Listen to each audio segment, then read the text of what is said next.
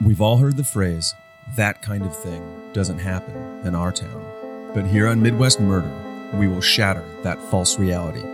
In fact, it happens more often than we know. And sometimes the details of the most horrific crimes that happen in our neighborhoods are lost in the back pages of newspapers, forgotten on our news channels, and eventually erased over time.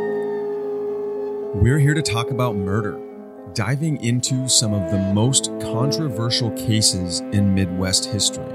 This show will not shy away from the morbid details of these horrific events and the often ugly truths behind them. What you will hear is a detailed timeline of events, perspectives from those closely involved, and analysis by experts. What you will feel is the darkness that surrounds each story, the innocence lost by the victims, and hopefully the justice that was ultimately delivered. Whoa, Jonah Lanto. Don Palumbo. How are you? Oh man, I'm really good, and I am equally excited and mortified to be here today because this story is a nightmare. Oh boy. What a way to kick it off. Big thanks to everyone who has taken the time out of their busy lives to rate and review Midwest Murder on iTunes. The comments, feedback, and support is really uplifting for us. It motivates us, and it helps us get more recognition in the world, which we really appreciate. Dawn, what are folks saying these days about Midwest Murder? Well, that's funny. I'll bring you guys into the joke that I'm laughing at. Sorry. Dawn just got jokes. Go to Galley, 5 stars. Saved my marriage. See, that's what made me giggle. Saved my marriage. Wow. Honestly, I could not stand another Bigfoot podcast while driving with my husband. I'm so thankful we stumbled upon Midwest Murder. We both love it. We get in the car and no longer argue about what to listen to. Thanks. No more therapy. That's pretty amazing. And it was a winky face emoji at the end. Yes. Big shout out. Thanks. Go to Galley. We're saving marriages, Dawn. We are, I guess. And, stick with therapy. Therapy's always good. Then also 5 stars, East Coast fan. A native to Minot, North Dakota. I now live in Dover, Delaware. As sad and terrifying as these cases are, you guys take me home, especially with the accents and Shots Crossroads shout outs. We don't have accents. Jeez. I don't know what you're talking about. Love listening to Midwest Murder. I recommend you guys to coworkers, friends, neighbors, etc.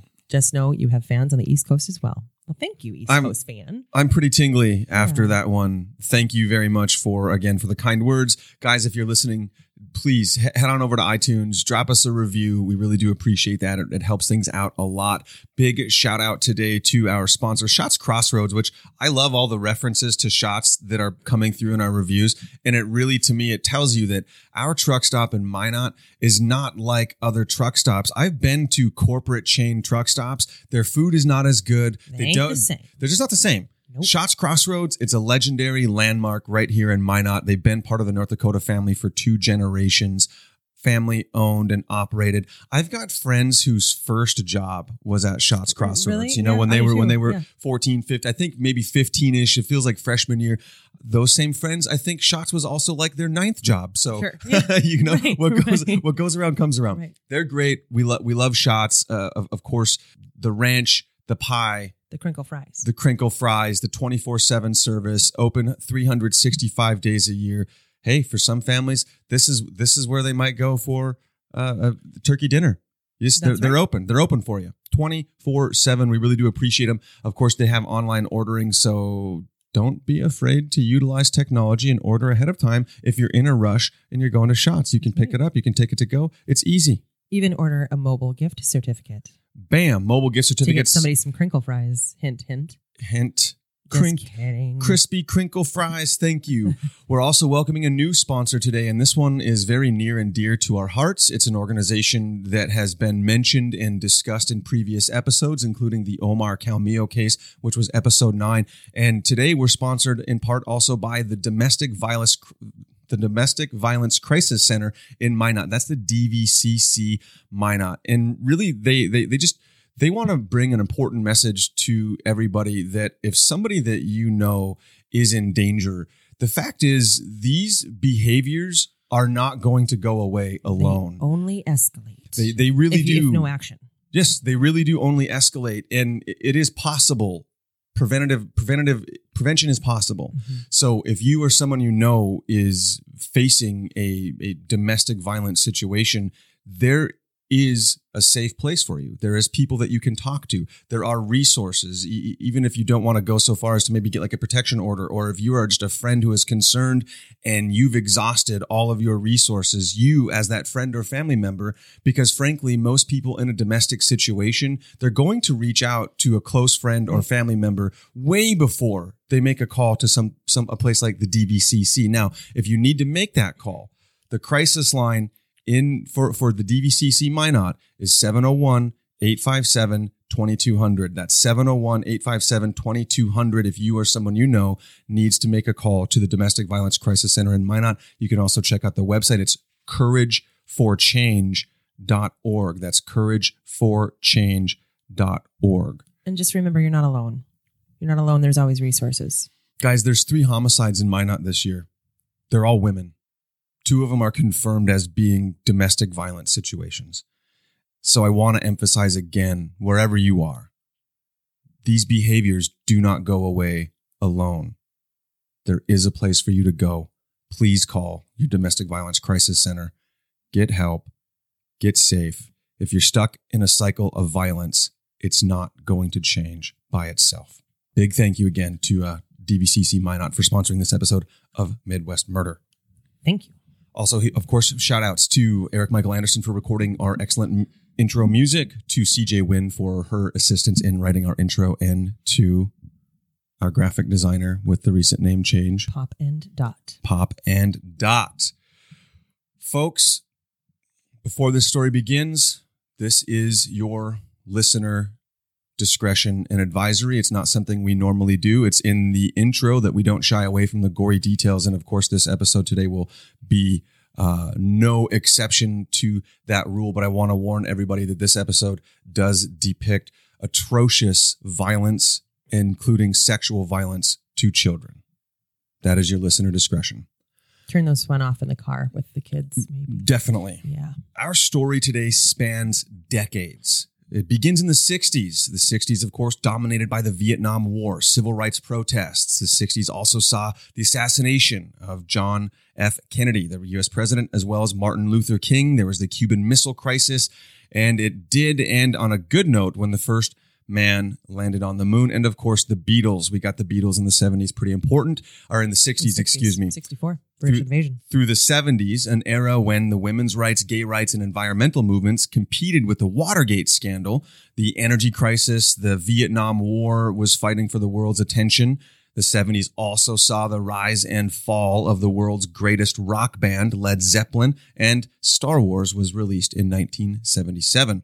Through the 80s, well, the 80s saw the collapse of communism, the ending of the Cold War, the rise of Microsoft, IBM, Intel, and Apple started having an impact on our lives. There was the famine in Ethiopia, which gave us the Live Aid, huge epic concert to help feed the starving people. And of course, there was the early beginnings of mobile phones as tech got cheaper and smaller. And then into the 90s, where the technological landscape of the world changed forever with the rise of the internet. The Soviet Union officially collapsed.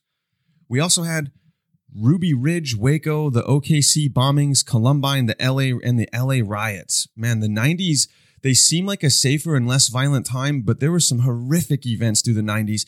And also notably, the rise of rap music as we know it today, as well as the end of rock music as we knew it then. One through line that never changes through time, that never seems to go away. One that is always present and with us. Murder. Yeah. Seems to be pretty constant. The world as we know it is full of monsters, willfully capable of the worst, most horrendous crimes. Rape, torture, mutilation, murder, even cannibalism. When we think of monsters, now, these days, when we think of monsters, we might think of the energy drink. But traditionally, when we think of monsters, our thoughts, I think, have been trained a little by popular stories and movies that monsters are creatures, they're aliens, or they're supernatural forces. It's almost always something otherworldly. But in reality, here on planet Earth, in our dimension, monsters are most often men. In fact, statistics overwhelmingly show that men commit more than 80% of all murder. That even seems low to me. Depends on the year, Sure. but it depends. I sourced it in a few places, but 80%. I was shocked actually. 80%. You thought it'd be higher or lower? I think 80, 90%. It's somewhere in there, 85-ish. But yeah, according to government data, FBI data, things like that, 80% of all murder committed by men. Committed by men. That's interesting. And on February 15th, 1957, one such monster was born in Worcester, Massachusetts. His name, David Paul Brown. David's parents, Philip and Tyra, lived in a pretty stereotypical upper middle class neighborhood full of gossiping wives and husbands who spent most of their free time in the garage. The state line to Connecticut ran straight down the middle of their road, and just a short walk from their home was a little forest and a nice watering hole referred to by locals as Lake Webster. As a baby, David didn't really like to be touched or held and constantly wanted to be fed. His shrieking cries could only be consoled by being fed, which in turn caused him to gain a lot of weight. He wasn't an active baby, and his father, Philip, was insulted by how small his penis and balls were. He often referred to his son David as BB nuts. As a baby? As a baby. Oh, man. I can already see where this is going, and I can already Monday morning quarterback this, and it makes me so sad. Oh, it's going to go way worse than you think, buddy. I know, man. So there's some belief that David had hydrocephaly as a baby. Hydrocephaly is when excessive spinal fluids build up inside the skull. It's really dangerous for infants whose developing brain is fragile. When he was 6 months old, David got a fever that lasted over 4 days and spiked as high as 106. Oh, sweet baby. At the hospital, doctors and nurses bathed him in a steel tub with ice water. At the time, high fevers weren't considered much of a problem. We now know high fevers are a major cause of early brain damage, especially those lasting for days on end. A few weeks after the fever, seemingly overnight, Tyra noticed one of her son's eyes had changed color from blue to brown. What? So a lot of times when that happens, there's a belief that you in the womb devoured your potential twin. Oh, really? Yeah, they call it like a chimeric effect. Yeah. Anyways, crazy. Wait. So that's what causes his eye to change? They don't know for sure, but that just was part of the research that I came across that was talking about it. Sometimes that is why that happens. And so it can happen 6 months after that. Wow, interesting. I'll do my own research. Sure. That's interesting. When David was a toddler, the Brown family relocated to Lantana, Florida, where they lived for almost 6 years before moving back to Massachusetts. Philip, David's father, was a stern disciplinarian, shorter than other men. And kind of an asshole, it seems. Yeah, he is. He's kind of a prick. As an airplane mechanic, he struggled to reach all the tall areas of the plane and was often the target of ridicule by his coworkers, which made him feel a sense of inadequacy. Philip also seemed to hate his son David, and as he got older, that hatred toward his son often turned to violence. More than a few times, Tyra had to stop her husband from beating their son with his fists or a thick black strap he called the Garrett belt. Philip also believed his son to be queer, and the other men at work knew it as well. It disgusted him that his son could be, quote, that way. At age 6, David was attacked by a stray boxer. The dog was foaming at the mouth. He was bitten several times in the arm and back before his father chased the animal away with a shovel. Oh, how kind of him. When he was rushed to the ER, doctors had to inject David with a hyperimmune anti-rabies serum, which could potentially cause neurological damage. For 2 weeks following the attack, he had to have anti-rabies serum injected into his abdomen. Okay, so hang on. I just want to put this together. So he's had 2 instances that can cause neurological damage or brain damage. Yes. Yep. Wow. That's true. Wow. He was what, 6? Right now he's about 6, almost Sweet 7. Pete. Okay. So it was shortly after the dog attack that David began picking at his skin. Any piece of loose skin or scab, David would pick at it until it bled, and then he'd suck the blood, telling his mother he enjoyed the salty taste. He picked his wounds until they festered. The habit was particularly unsettling for his classmates and teachers, who called Tyra time and again to tell her, figure it out, your son's doing gross, weird shit in class and nobody likes it. Well, and it's also, questionable behavior. Oh, it's pretty questionable. An indicator of it's in the 60s. some other. They don't know what's going on yet. Right. So just before moving back to Massachusetts in 1964, David invited his 5-year-old neighbor over to play with his new birthday gift, a Ouija board. It can predict the future, David told her. When the little girl came over, Tira answered the door and sent the sweet child downstairs to play with David. Not long after, Tira heard a commotion coming from the basement. As she walked downstairs, she saw her son David first. His face was beet red and his hands were wrapped around the young girl's throat, savagely shaking and choking her. Tira screamed at him, but he didn't stop. She screamed again and again until he finally released his grip on her throat. David then sat there screaming that he hadn't done anything, that she put his hands on her throat and made him choke her. When Tira later called the girl's mother to check in on her, the woman said, quote, "Your son is sick. If he was a dog, we'd put him down." Whoa. As time went on, Philip and Tira found it increasingly difficult to control their son's habitual violence, lying, and stealing. Tira decided if it was best if she became David's constant supervisor and chauffeur. She took David anywhere he whined to go. His tantrums for candy could last for hours, and his appetite never went away. It became a constant job to prevent David from stealing, and even when he was caught, he would never admit to it. Later in 1965, David took the family phone book and copied down 8,000 names. After making the list, he began writing letters to random families asking to connect with their children. While he did get a few responses, even more parents called Tira to confront her about how odd it was. David was collecting, and it was a pattern he'd repeat again and again throughout his life. What do you mean by collecting? You'll find out. Oh. So collecting, in this case, it would be the forensic behavioral method of collecting. Gotcha. Okay. Right? Like that killers do. David loved going places with his mother, and he was mischievous. Once, during a trip to Sears, a few minutes after ditching Tira, she was paged over the store intercom. "Would Miss Brown please come to plumbing immediately?" As Tira made her way to plumbing, a large display of toilets came into view, and she saw her son, David, perched on a toilet, pants around his ankles, grunting. He was pooping. David grinned at his mother and loudly demanded toilet paper. Later that night, Philip said, "We're going to have real problems with that boy. You mark my word, he's not right in the head." You already have problems, sir.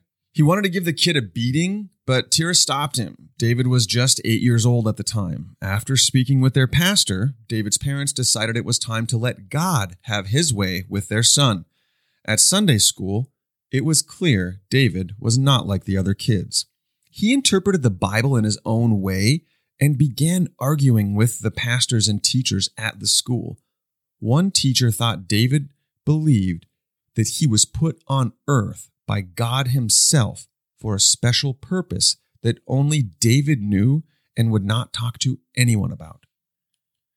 School and neighborhood life weren't easy for the obese, peculiar boy. Kids on the bus would often poke fun at one another, typical elementary teasing, but David's jokes were of a different nature, dark and sinister. He'd get real close and whisper so only his target could hear him. He once told a girl that if she didn't do what he wanted, he was going to break into her house in the middle of the night, cut up her parents, and throw them in the lake. When he was 12, a horrible sledding accident ripped a 10-inch piece of thigh muscle off David's leg. Philip had been looking for his son and saw the accident as it happened. He made a tourniquet with his belt and rushed his son to the emergency room. ER staff were amazed by David's curiosity about his wound and the absolute lack of any expression of pain. He didn't wince or scream or cry once. And David kept sticking his fingers into the gash and pulling back skin and muscle. He was particularly interested in caressing his femur. As his leg was being sewn up, David loudly sang, "In the name of Jesus, all things are possible." I just got goosebumps. That's want to hang out with David? Not want to babysit David? Dawn? No, I don't think so. And so as you're reading this, all I can think about is, okay, what is the right thing to do with this child other than therapy? But is therapy going to even help this?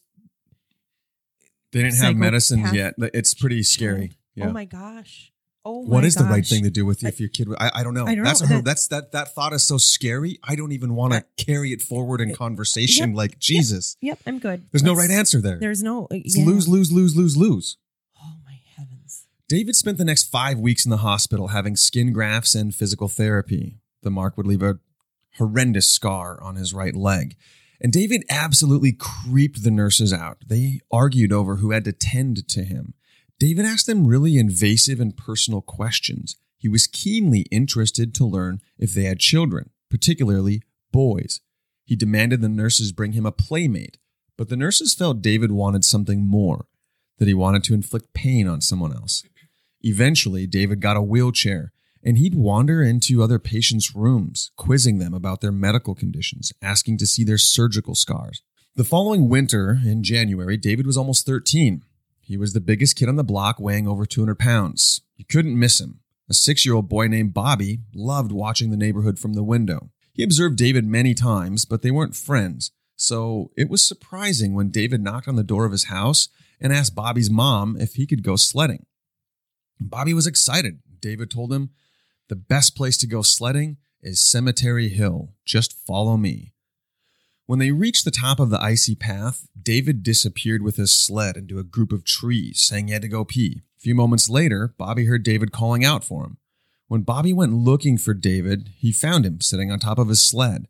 And when Bobby got close, David grabbed him and yanked him down onto his sled. Pushing Bobby onto his back, David forced himself on top of the small boy, using his weight to pin him down. David unzipped his pants, grabbed Bobby by the hair, and forced his penis into the boy's mouth. Bobby tried to resist, but he had no chance. Within a matter of seconds, David ejaculated into his mouth and tossed him aside. He threatened the boy and his family and told him to never tell anyone what happened. He was 13 and he's already He did that to a 6-year-old. A predator. Yeah. In 1972, when David got to high school, he weighed 375 pounds. His grades were well below average. Classmates were uncomfortable around him and described him as odd. But David walked everywhere with a kingly sense of entitlement, sauntering widely, arms swinging about as though he had not a care in the world. David spent much of his teen years devising ways to murder other neighborhood boys. His plans didn't begin with much complexity. He attempted to lure a pair of 10-year-olds up to the cemetery, some friendly neighborhood kids. It nearly worked until one of them, feeling really creeped out by the situation, made up a quick lie that, quote, "I hear my mother calling me home." And he forced his other not-so-willing buddy to ditch out on the idea, get the hell away from David, who, unbeknownst to them, intended on killing them and burying their bodies in the cemetery. A few weeks after that foiled plan, David's neighbor, Mrs. DuPont, discovered a pair of envelopes at her doorstep. They were addressed to her young sons. Assuming they were birthday invitations, she gave them over to her kids.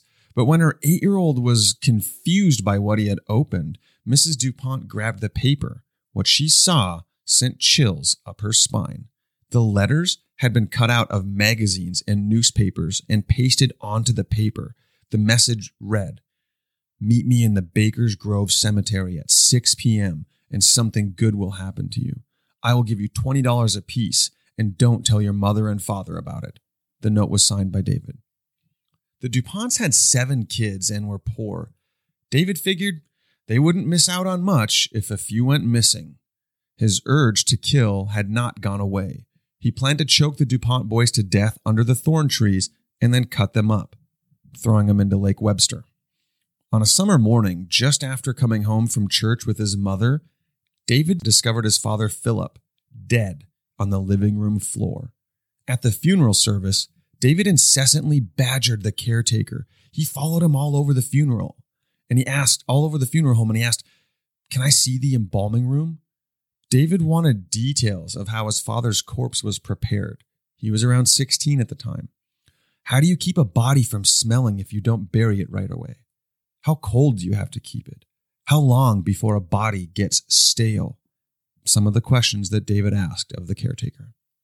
And I'm pretty sure it's not because he has an interest in, funeral home work or as a, mortician.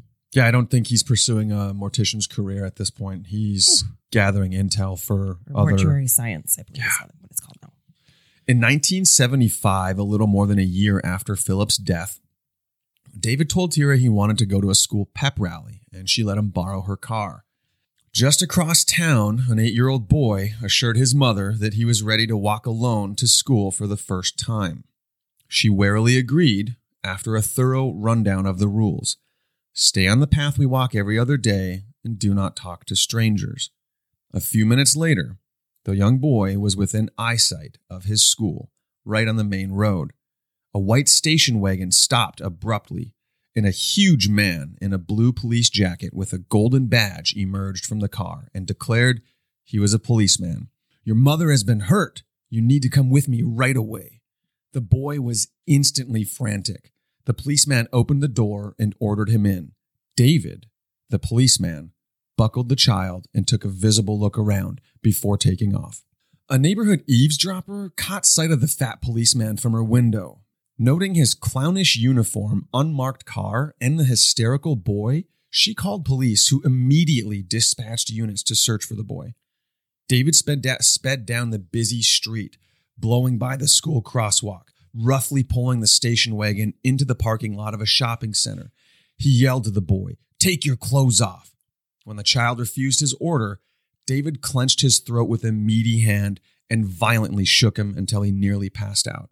The tiny, terrified child desperately tried to stop David, but it was no use.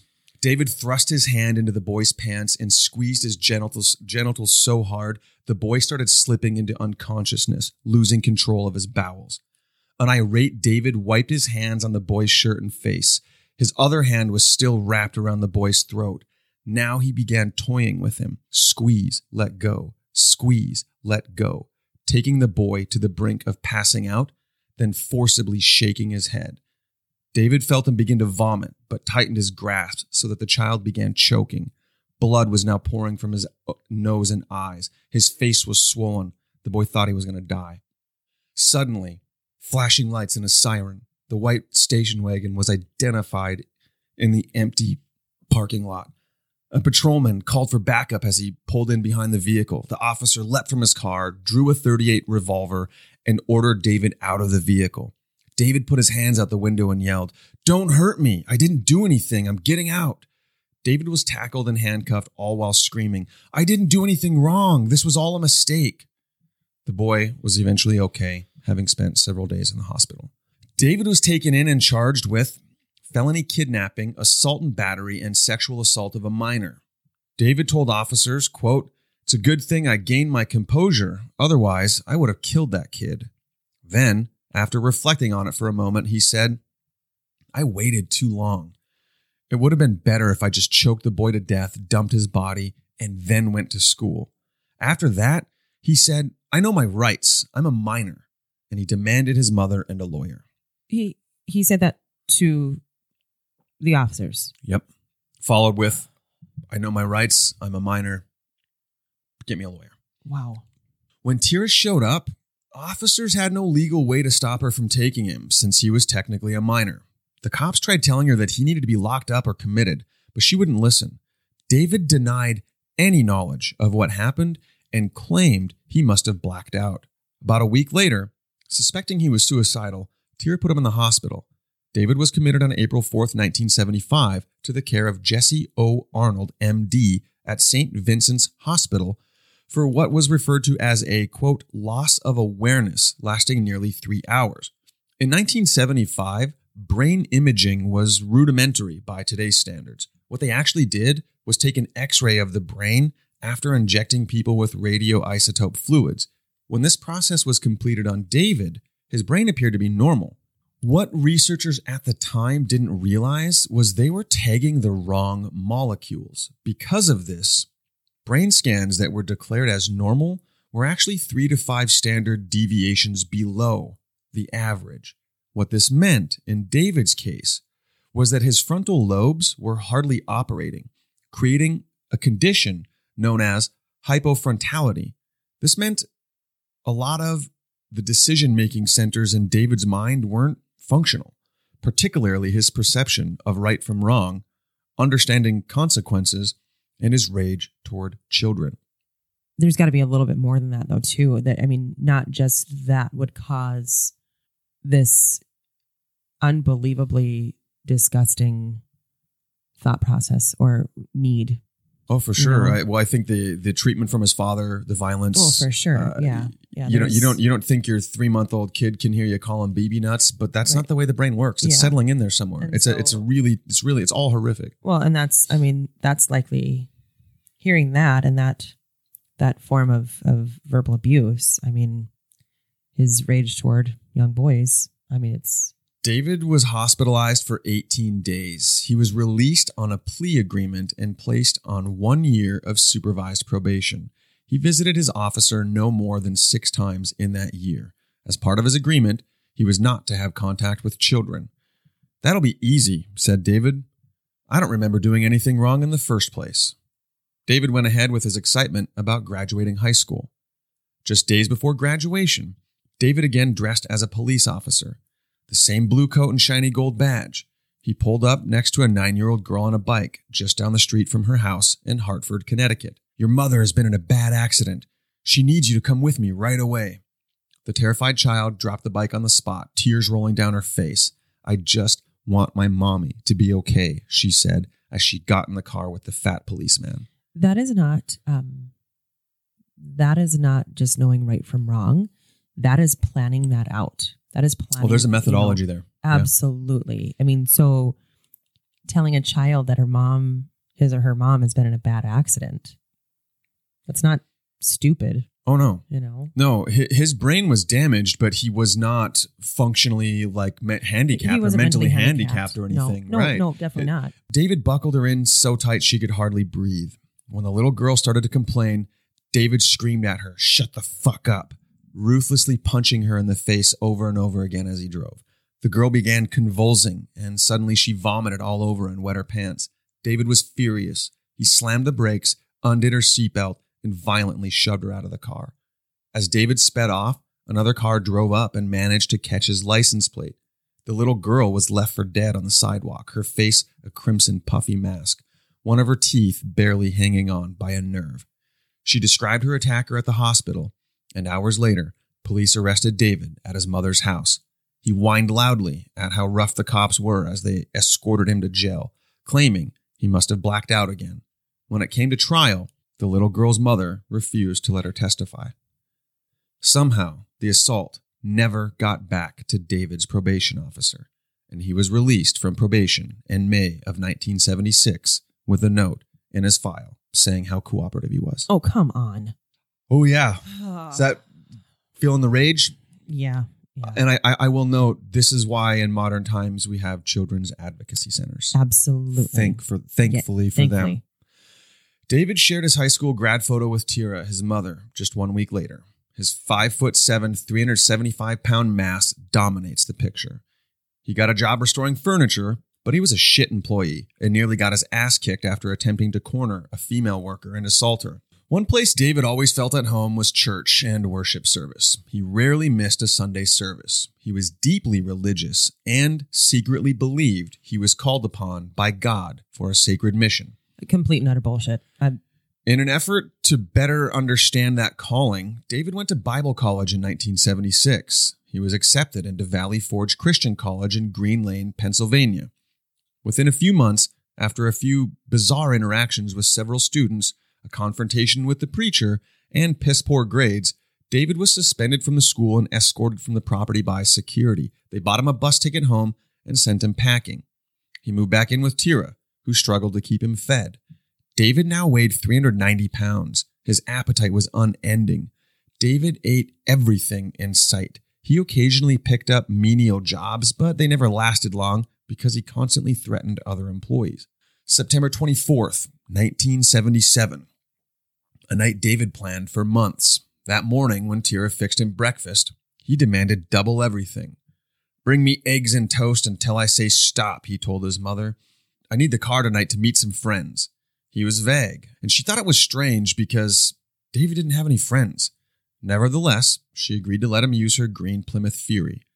David anxiously packed the vehicle, a stolen hunting knife, a large army duffel bag, some oiled rope, 2 pairs of handcuffs that he didn't have keys for, his special blue police jacket, and a new silver police badge, the most realistic badge he owned. Since moving back in with Tira, David had also become a toy collector. He even had his own booth with a pop-up tent at the local antique flea market. He decorated his booth with colorful balloons, specialized in selling toys, and made a sign offering babysitting services for busy, hard-working parents.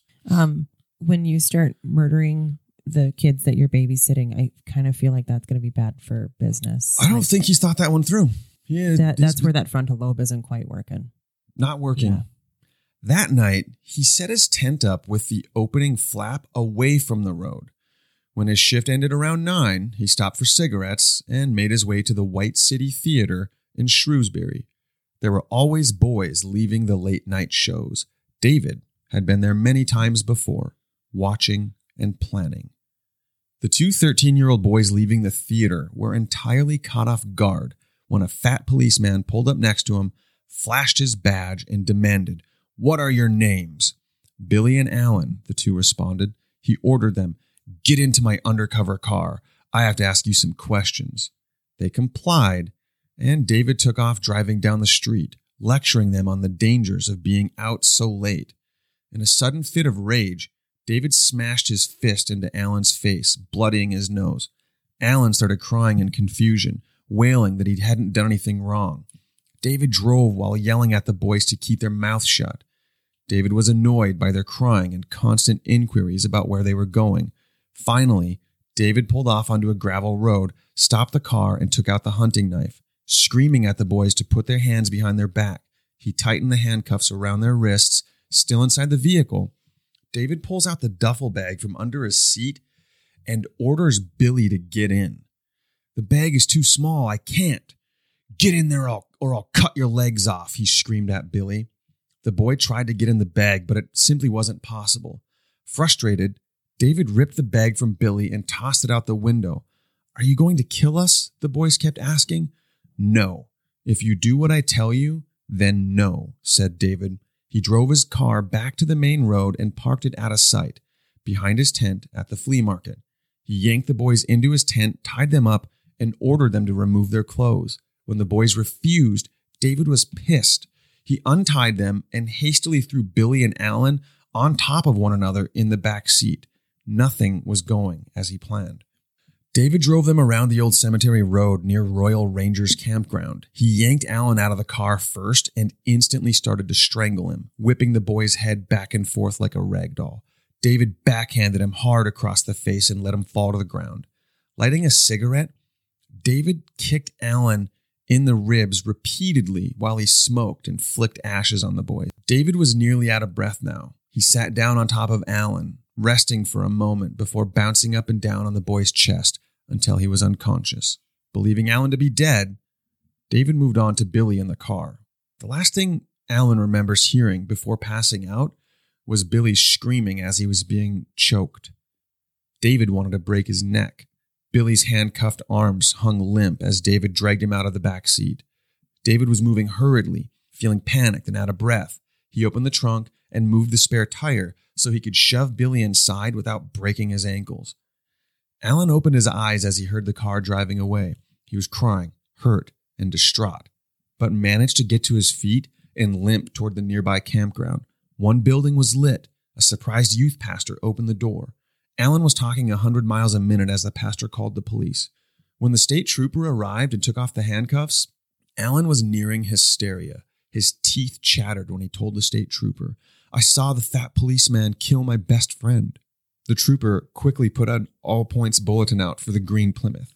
Meanwhile, David was driving around, slamming his fists angrily on the steering wheel, furious with himself for leaving a body on the side of the road. "Why didn't I kick it into the bushes or throw it over a hill?" he thought to himself. He slammed on the brakes and turned the car around. He had to hide the body. When David made it back to the cemetery road, an officer with the Carleton Police Department ID'd the car, matching the all-points bulletin. When the officer turned on his lights and siren, David put the pedal to the metal and tore off down the gravel road. David didn't get far. The cop forced him off the road into a thicket of bushes. The officer got out of his car, took a defensive position behind his door, and drew his revolver. "Get out of the car and on the ground." The door opened, and David flopped out onto the gravel. When the officer approached, he heard screaming from the trunk of the car. Officers quickly secured David, got his keys, and opened the trunk to find Billy. He was handcuffed, bruised, beaten, and terrified, but he was alive. It was nearly 1 a.m., just over 3 hours since he was abducted. David was arrested and taken into the Sturbridge police barracks. He gave a confession that was much different than the actual crime and delivered it as though he was an officer giving a report of a crime someone else did. Oh, the creep factor, and just my heart is pounding. Oh, and it's just so sad. I've never encountered anyone or anything so creepy in my entire life, and it only gets worse. Yay. When David appeared in court on September 24th, 1977, his bond was set at $50,000. He was charged with 2 counts of attempted murder, 2 counts of kidnapping, impersonating an officer, and failure to stop. The judge ordered a psych eval. David was transferred to the Worcester House of Correction to await trial. When psychiatrist Steve Cronin interviewed David, it only took him about 30 minutes to see David for who he was. Quote, "There is no evidence to indicate David enters a disassociated state. He has strong, violent impulses toward boys. His view of himself is fragmented. There is considerable evidence for a diagnosis of psychopathic personality." 3 years prior, in 1974, a 10-year-old girl had gone missing near Massapog Road in Connecticut. She was discovered when a driver noticed the tail end of a bicycle sticking out from the bushes. He pulled over, pushed back the brush, and discovered the body of young Susan Terry. Her arms and feet were bound with white cloth bandage tape. Her shorts and underwear were gone. Her face and head were severely beaten. Her neck was bruised from obvious strangulation. When police had canvassed the area, no one had seen the girl wander into the bushes, although one driver reported a green car on the side of the road, and another witness mentioned a fat, unkempt man smoking cigarettes and leaning against a green car. When Officer Stephen Bennett interviewed David, he wasn't very cooperative, claiming he blacked out, even though he had already confessed. When the interview was nearing its end, David randomly brought up Susan Terry. "Yeah, the girl who was killed with a large rock and bound in tape?" Bennett was shocked. None of these details had been made public. And so the one who, or when he's being interviewed, this is about the 13-year-old boys. Yep. And then that's when, okay. Yep, exactly. During the interview when he's arrested with the 13-year-old boys. And so, yeah, he just randomly brings up this young girl who had been discovered murdered 3 years prior, because this is 3 years prior to his arrest. That young girl's body was discovered on Massapog Road. And I'm guessing who was killed with a large rock, that's a little too specific, David. Bennett confronted David, who replied, quote, "Well, it was some kind of blunt instrument that killed her." David always used Massapog Road on his way to school. "It's a beautiful drive," he said. When Officer Bennett followed up with the Sturbridge police chief, he learned a heavy-set man fitting David's description was reported on the day Susan Terry went missing. Officers also found first aid boxes in David's vehicle containing the same kind of bandage tape that was used in Susan Terry's murder. As Bennett dug deeper into David's background, he discovered the other boys David abducted and assaulted. All of them had short hair, light brown or blonde. Susan Terry's hair was short enough to be mistaken for a boy. Bennett asked for a warrant to search the apartment where David lived with Tira. When police called to check if she was home, Tira told them, "I'll just be out for a few hours." When police arrived 2 hours later, the apartment was spotless. Officers found nothing connecting David to the murder of Susan Terry. On December 14th, 1977, David pled guilty to attempted murder and kidnapping. He was given the max sentence of 18 to 20 years on all counts. David spent a few years in prison before petitioning for a transfer to Bridgewater State Hospital, writing letters to anyone and everyone necessary, begging for the transfer. His mother, Tira's efforts were unyielding. She called and wrote constantly in advocacy for her son. Finally, on March 6th, 1979, psychiatrist David M. Weiss recommended a full clinical evaluation at Bridgewater State Hospital. The evaluation would determine if David was a sexually dangerous person as defined by the state of Massachusetts. It's 1979 now, and with Tira's unrelenting help, David was eventually transferred full-time to Bridgewater. David would now be considered for parole in 1989 after serving a minimum of 10 years.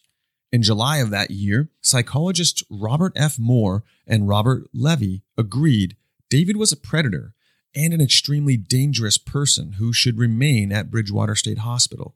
They believed he was so dangerous and unfixable that he should never be released. But because of their report, David's sentence was changed from 18 to 20 years to from 1 day to life. On March 22nd, 1984, David Paul Brown changed his name to Nathaniel Bar Jonah, citing his strong religious beliefs and desire to stand with his Jewish brothers. He wanted to know what it was like to be persecuted as a Jew. He claimed he was Jewish and wanted his name to reflect that. During his time in prison, Nathaniel Bar Jonah, formerly known as David Paul Brown, continuously tried to prove and show he was no longer a threat to society. Time and again, psychiatrists did not agree. Bar Jonah's files show he has a borderline personality disorder with psychopathic tendencies, grotesque fantasies of torture, dissecting people, and interest in the taste of human flesh. His progress, by most accounts, at Bridgewater State Hospital was minimal at best. He was uncooperative, didn't participate well in group sessions, and declined additional treatment opportunities. When all his efforts failed, Bar Jonah demanded his mother find him a Christian psychologist, someone who would understand the sacrifices he made in service of the Lord, someone who could see that Bar Jonah had been saved. The state refused to pay for outside evals, so Bar Jonah lobbied with the court that he had a right to be evaluated by those who understood him and held no bias against him. In November of 1990, the court granted the request, and his aging mother, Tira, found a way to pay for the independent consultation. Christian psychologists Eric Schweitzer and Richard Aubert agreed to do the evaluations for the fee of $5,000 each. Throughout the interviews, Bar Jonah lied his ass off and manipulated the two men at will. The evaluators were impressed and empathetic. Bar Jonah weaved intricate tales of his own gang rape near his first house at the age of 10, where he claimed his heroic actions saved the life of his best friend, Kevin. Now, this was a complete made-up lie that Bar Jonah told time and again throughout his whole life. This claim that he was gang raped by a bunch of older boys, him and his buddy by the cemetery, and that he saved him and he saved his friend. Ober was specifically impressed that Bar Jonah now had only, quote, heterosexual interests and had a pen pal fiance who was female. This was cited as a maturing of sexual attitudes. Dawn, I wish you guys could see her, ladies and gentlemen, because she is just roiling next to me as this plays out. It gets worse. Bar Jonah also told them of an incident where he was gang raped and sodomized by 8 black prison guards after he refused a rectal search for contraband. Bar Jonah claimed the men beat another inmate to death in his own bed and then raped Bar Jonah on the same blood-soaked mattress. The gang rape brought back the trauma from his past, and he tried to take legal action against the guards, but his efforts were unsuccessful, and he claims the legal system covered up the whole thing. Bar Jonah's reaction to the rape was noted as adaptive, and the psychologist Ober suggested, quote, this incident demonstrates his ability to handle stress as a result of perceived sexual trauma and to control his impulses. Bar Jonah used one lie to give a value to another, and it worked to perfection. Ober concluded Bar Jonah was unlikely to victimize others due to uncontrolled desires. The evaluator did not administer any psychological tests. Schweitzer, on the other hand, used the Minnesota Multiphasic Personality Inventory, the Rorschach, and the Thematic Apperception Test. By now, Bar Jonah's familiarity with these tests was extensive. These same tests were conducted just a few months earlier by the state psychologists who deemed Bar Jonah as a person of considerable danger, not to be released into society. Schweitzer, however, concluded there was no evidence of, quote, a psychotic thinking style, and no evidence of sadistic or aggressive preoccupation with sexual ideation.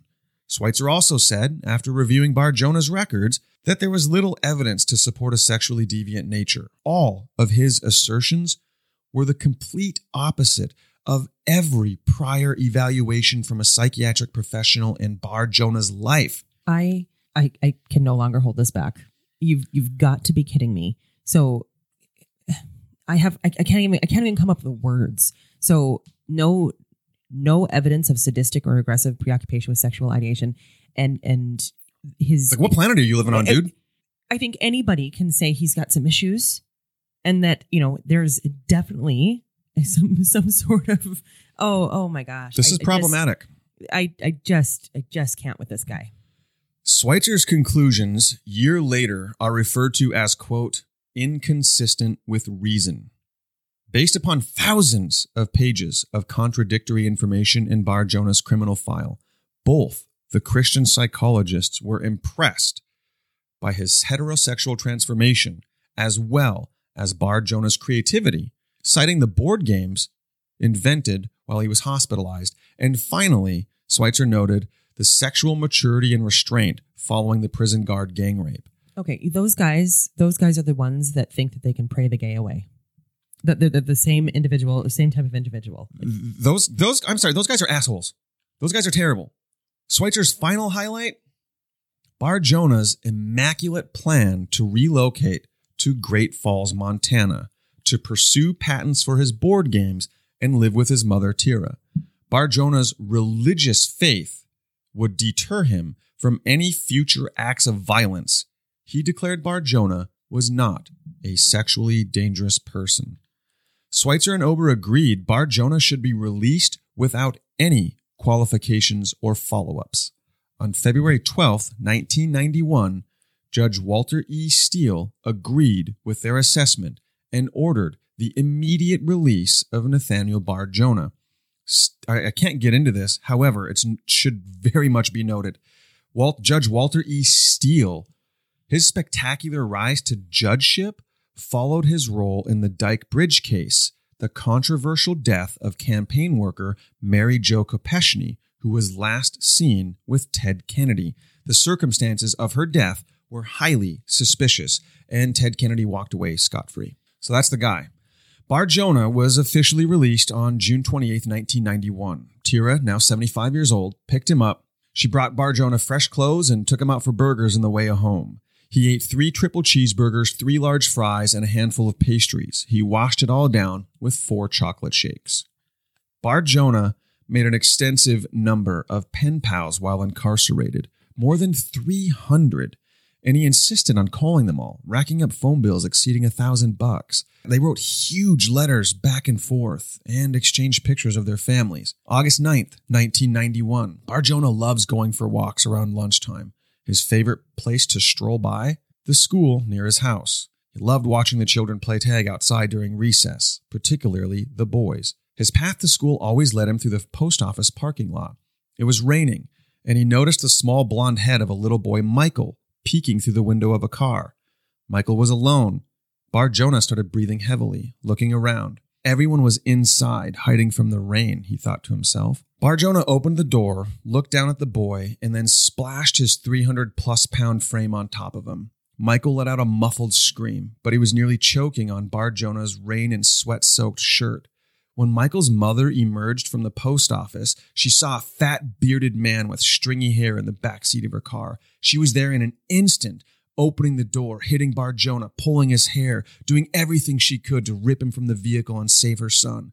Bar Jonah fled. When police arrived a few minutes later, officers taking the report recognized the description of Nathaniel Bar Jonah. When they arrived at Tira's apartment, Bar Jonah was happily eating a bowl of mac and cheese and watching TV. So he was released on June 28th, and it took him until August 9th. August 9th. But according to his, Oh, Dawn, you're not done being angry yet. Gosh, no. You're not done being angry yet, my friend. Once at the station, Bar Jonah penned a handwritten confession of his intent to kill Michael. He was arraigned and released on his own cognizance. Later that night, he took a cab to Michael's house. When the family noticed his arrival in the cab, they turned off all the lights, locked themselves in an upstairs bedroom, and called police. Bar Jonah got back in the cab and left. When his case came up in court, it was immediately referred to probation. Sending Bar Jonah back to prison was not a consideration. Judge Milton H. Raffleson was not told Bar Jonah previously spent 15 years in prison. He was not told of the confession or of the ominous visit to Michael's house. The judge ordered a psych eval prior to adjudication. A plea agreement was reached, and Bar Jonah agreed to 2 years supervised probation and a complete psych eval. His criminal background was never shared to the court before this agreement was made. The final detail of the plea was that Tira would relocate with David to Montana, where her oldest son Bob lived. Bob was thriving in Great Falls, Montana. He worked on Malmstrom Air Force Base and owned several rental properties. Bob had agreed to let Tira and David stay in one of the rentals. So we're getting to the Midwest, folks. On August 22nd, 1991, the agreement was made for Bar Jonah to serve 2 years of supervised probation, and he'd be allowed to transfer to Montana. He was ordered to check in with his probation officer immediately following the conclusion of court. The office was on the second floor of the building. He skipped that part. He also skipped the psych eval. Tira rented a small trailer, and the two were off for Montana within days. So when probationers relocate, there's a formal process carried out through the Interstate Compact Agreement, which manages relocation for those on probation. Most states refuse sexual or violent offenders. The agreement must be in place before relocation. In this case, no one bothered to tell Montana they were being sent a monster.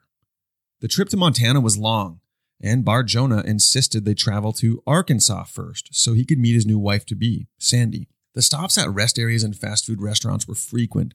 When the two checked into hotels, Bar Jonah disappeared at night for hours at a time while Tira slept. Now, Sandy is a mother of 2 sons, ages 8 and 10, and she was looking for a good man to help her raise them. When Nathaniel Bar Jonah showed up at Sandy's ramshackle trailer, he wasn't at all what she expected. Fat, smelly, rotten teeth. He had saliva crusted at the corners of his lips. Sandy's trailer was only 2 bedrooms. Her sons shared a room and slept on bunk beds. Bar Jonah refused to share a room with Sandy because the two were not married. He declared the bottom bunk bed his own and quickly made himself at home. He stripped to his underwear and started smoking cigarettes. He told Sandy, quote, "This will help me get to know our boys better. The youngest one can sleep with me." Oh my gosh. Sandy realized there was no way in hell she could be with this man. He made her skin crawl. Now, this is a woman who's had a hard life and been disappointed and let down by a lot of men, but she knew bad when she smelt it. On the second night, she sent her boys to a friend's house, and the following morning, after fixing biscuits and gravy, she told Bar Jonah, "It's clearly not going to work out between us." Bar Jonah literally did not say one word. He sat there, finished eating, got up, and told Tira, "We have to get going." And then they walked out the door and left. Sandy, you can find somebody different than reaching out and making a pen pal with somebody in prison. The trip to Great Falls was long and arduous for Tira. Hang on. I didn't mean that to sound the way it did. But meaning finding this rotten son of a gun. Yeah. You know, it is. Wow. So Bar Jonah did none of the driving at all. From Massachusetts to Arkansas, and then from Arkansas up to Great Falls, he made a 75-year-old mother do all the driving. Of course, why wouldn't he? I think he was too tired to drive. He's a stand-up dude. Yeah. So, long trip, really hard. And David loved the open expanse of Wyoming and Montana. It was a great wonder to him. He thought often of how easily one could disappear down a long, winding road. You could drive for hours without seeing another vehicle. When they stopped at rest stops, he'd quiz truck drivers what goes where and how long he could disappear somewhere, all that. When they finally arrived to Great Falls, it was a new beginning for Bar Jonah. He and Tira would share one of the apartments owned by his older brother, Bob. Bar Jonah identified and mapped out all the schools closest to home. He was so kind and friendly to the children that teachers smiled and waved when he kept returning to the schools. Bar Jonah also got his antique toys and collectibles business started at the local antique mall. When Nathaniel Bar Jonah walked into the parole office of Michael Redpath to report for probation, Redpath was surprised. But when Bar Jonah shared his history to the parole officer, Redpath was flabbergasted. "How in the hell did you get here?" he asked. Now, Redpath did his due diligence in trying to get Bar Jonah's history, including requests for psychiatric reports, records from his time at Bridgewater, sex offender registry, all of it. He went through all the proper channels. Long story short, it really kind of looks like Massachusetts wanted to send this guy away. A probation officer from Massachusetts wrote back and said there was no psychiatric records on file, and Montana never got anything about his years in Bridgewater. The file that Montana got was paper thin. After his, 300 psych evals? Montana got nothing. Gosh. So against their better judgment, Redpath and his bosses agreed to accept supervision of Bar Jonah. Given how unhelpful and unresponsive Massachusetts was with Bar Jonah's records, they had no reason to believe the East Coast state would be proactive in extraditing Bar Jonah anyway. Redpath urged psychiatric and psychological testing, but the Massachusetts order was for a standard rules probation. Now, Great Falls was rife with overworked, lonesome mothers. That, coupled with the massive surrounding wilderness, made it a perfect hunting ground for Nathaniel Bar Jonah. He became well known for his friendliness. Kids loved running up to him and bouncing off his belly. Redpath didn't trust Bar Jonah, and he didn't like him. He notified the Great Falls PD to keep an eye out on him. It was only a matter of time before he reoffended. Bar Jonah got a letter to the Great Falls Tribune published in 1991. It read, quote, "I've seen God take a hopeless situation, like when all avenues were closed, it seemed like I'd never be released. Yet God told me I would, and I believed him, even though the evidence of my release was not there.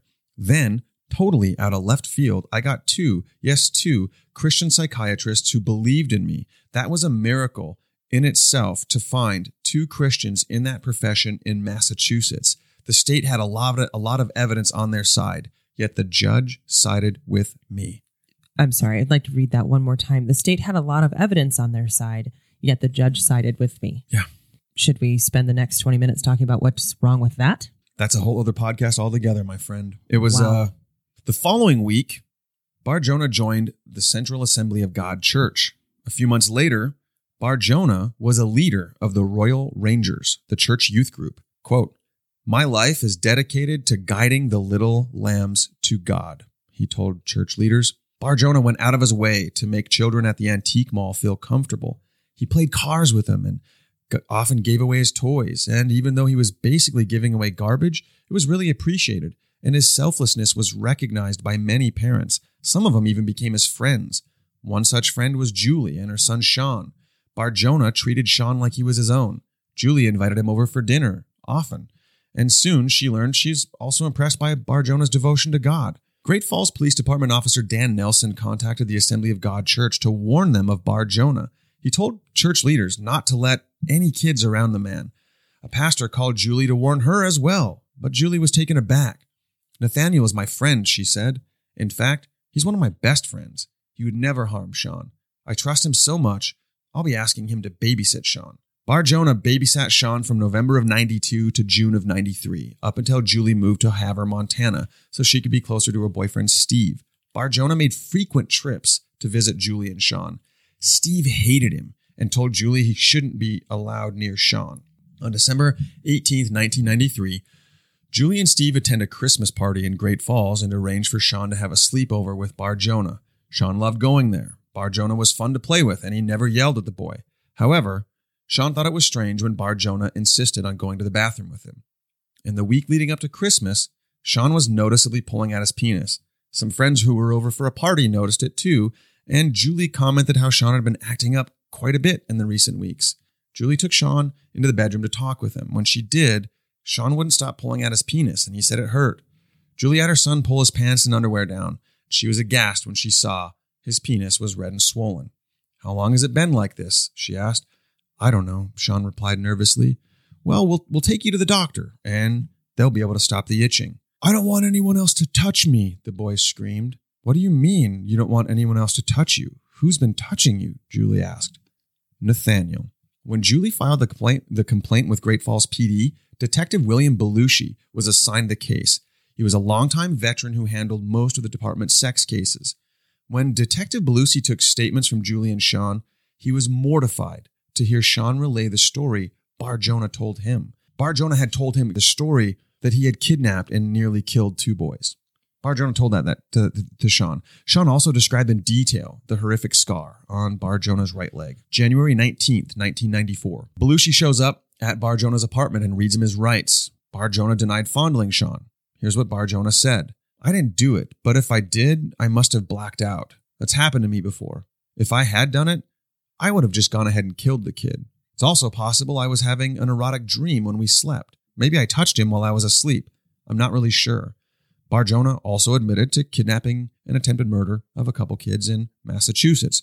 Belushi, a pretty grizzled veteran who's seen it all, was appalled. Who the fuck is this guy? He thought to himself. January 20th, 1994. Bar Jonah is arrested at the Antique Mall. His bail is set for $25,000, and the judge initially decided Bar Jonah was a danger to the community who should remain in jail until trial. The judge also ordered psychological and sexual offender evaluations. On March 1st, Bar Jonah's public defender got his bail reduced to $10,000 for undue hardship. Plus, Bar Jonah agreed he would have no association with minor children, stay with his mother, be in by 9 p.m. every night, and obey all of Montana's state laws. Judge John McCarville agreed to reduce the bail. Bar Jonah entered a not guilty plea and was able to post bond. So be in by 9 p.m. every night because bad shit doesn't happen before 9 p.m.? Guess not. Just checking. Okay. Yep. Now, this is going to be a lot to take in. Bar Jonah's family hired a private attorney who brought on a private investigator. They convinced Julie to actually write a letter of support for Bar Jonah. She was extremely empathetic to the trauma Bar Jonah had faced in his life, being raped by a group of older boys when he was a kid, as well as the horrible gang rape, assault in prison. Again, lies. Additionally, Julie didn't want her son to face the trauma of testifying. Tira and Bob also got supportive letters from other members of the community, people who were willing to testify that A, Bar Jonah was a good man, and B, Julie was not a good Christian woman, but was a slut who was out for money. Bar Jonah failed the evaluations, and his sexual violence scores were off the charts. He also failed a polygraph and was ordered to undergo sexual offender treatment while awaiting trial. After a series of delays and through the considerable efforts of their attorney, a deferred prosecution agreement was reached. Essentially, it's an agreement by all parties that if the defendant follows the rules and doesn't get into trouble, the charges are dismissed. It was signed on April 24th, 1996, but no action was ever taken on the agreement. Bar Jonah's lawyer filed for a motion to dismiss all charges due to a lack of a speedy trial. On May 29th, 1996, the Cascade County Attorney's Office agreed and all charges were dismissed. It was a total mess. Julie regretted the letter and didn't want Bar Jonah to get away without any punishment. Alas, there was nothing she could do. She packed up and moved away, fearing Bar Jonah might seek revenge. So there was a lot of, real quick, there was a lot of bullshit red tape and finger pointing with that. And essentially his whole trial and situation occurred when the county attorney's office was in a period of administrative changes, newly elected officials and all that. It's not an excuse, but that's what was happening that contributed to this falling through the cracks like that. During his time in Montana prison, Bar Jonah became best friends with 60-plus-year-old Doc Bauman, a lifelong pedophile who wanted to mentor Bar Jonah. Doc's specialty was finding boys with no place to go and luring them into his home where he groomed them to become whatever he wanted. Doc and Bar Jonah also became lovers. Doc even claimed to be an original charter member of the criminal organization NAMBLA. These two guys were horrific predators, choosing kids for specific reasons. They knew how to target them, they knew how to manipulate their vulnerabilities, and it was easy for them to spot the vulnerable children, the kids whose parents never seemed to be around, or, if they were around, just too busy to notice who their kids were spending their free time with.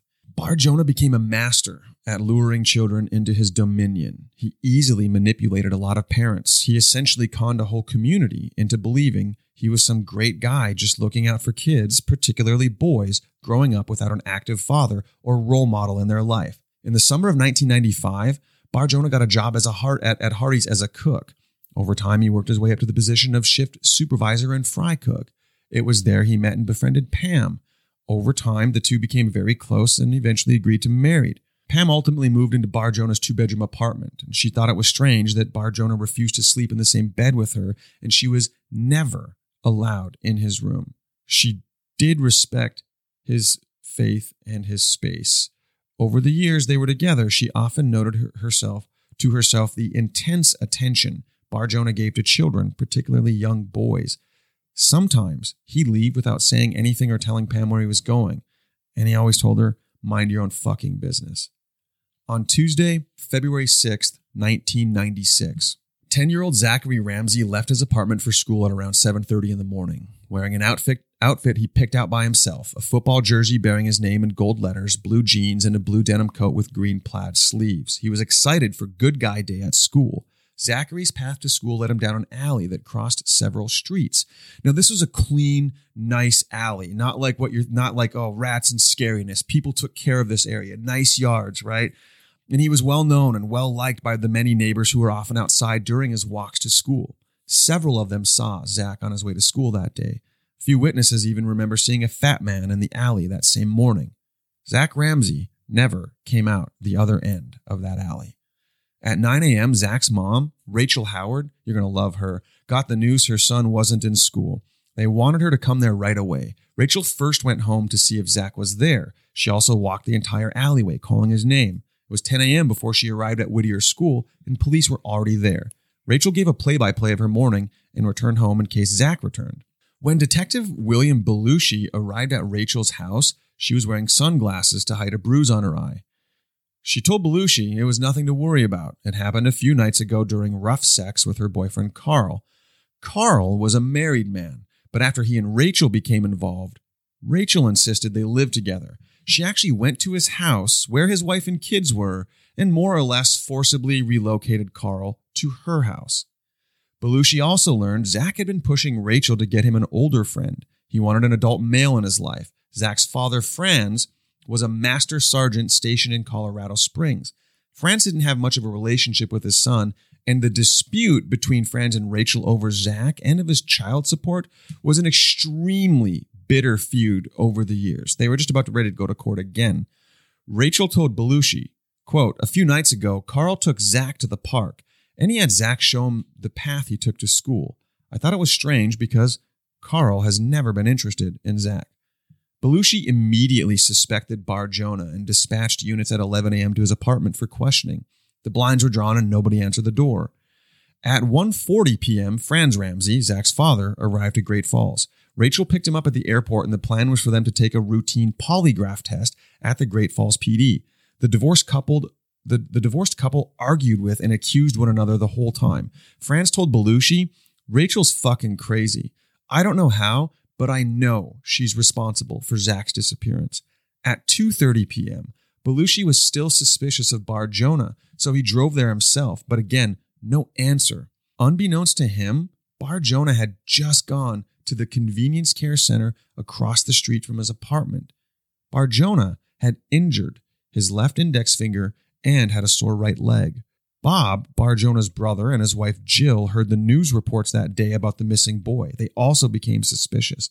So that day, the day of Zach Ramsey's disappearance, Bob went to Bar-Jonah's apartment around 4 p.m.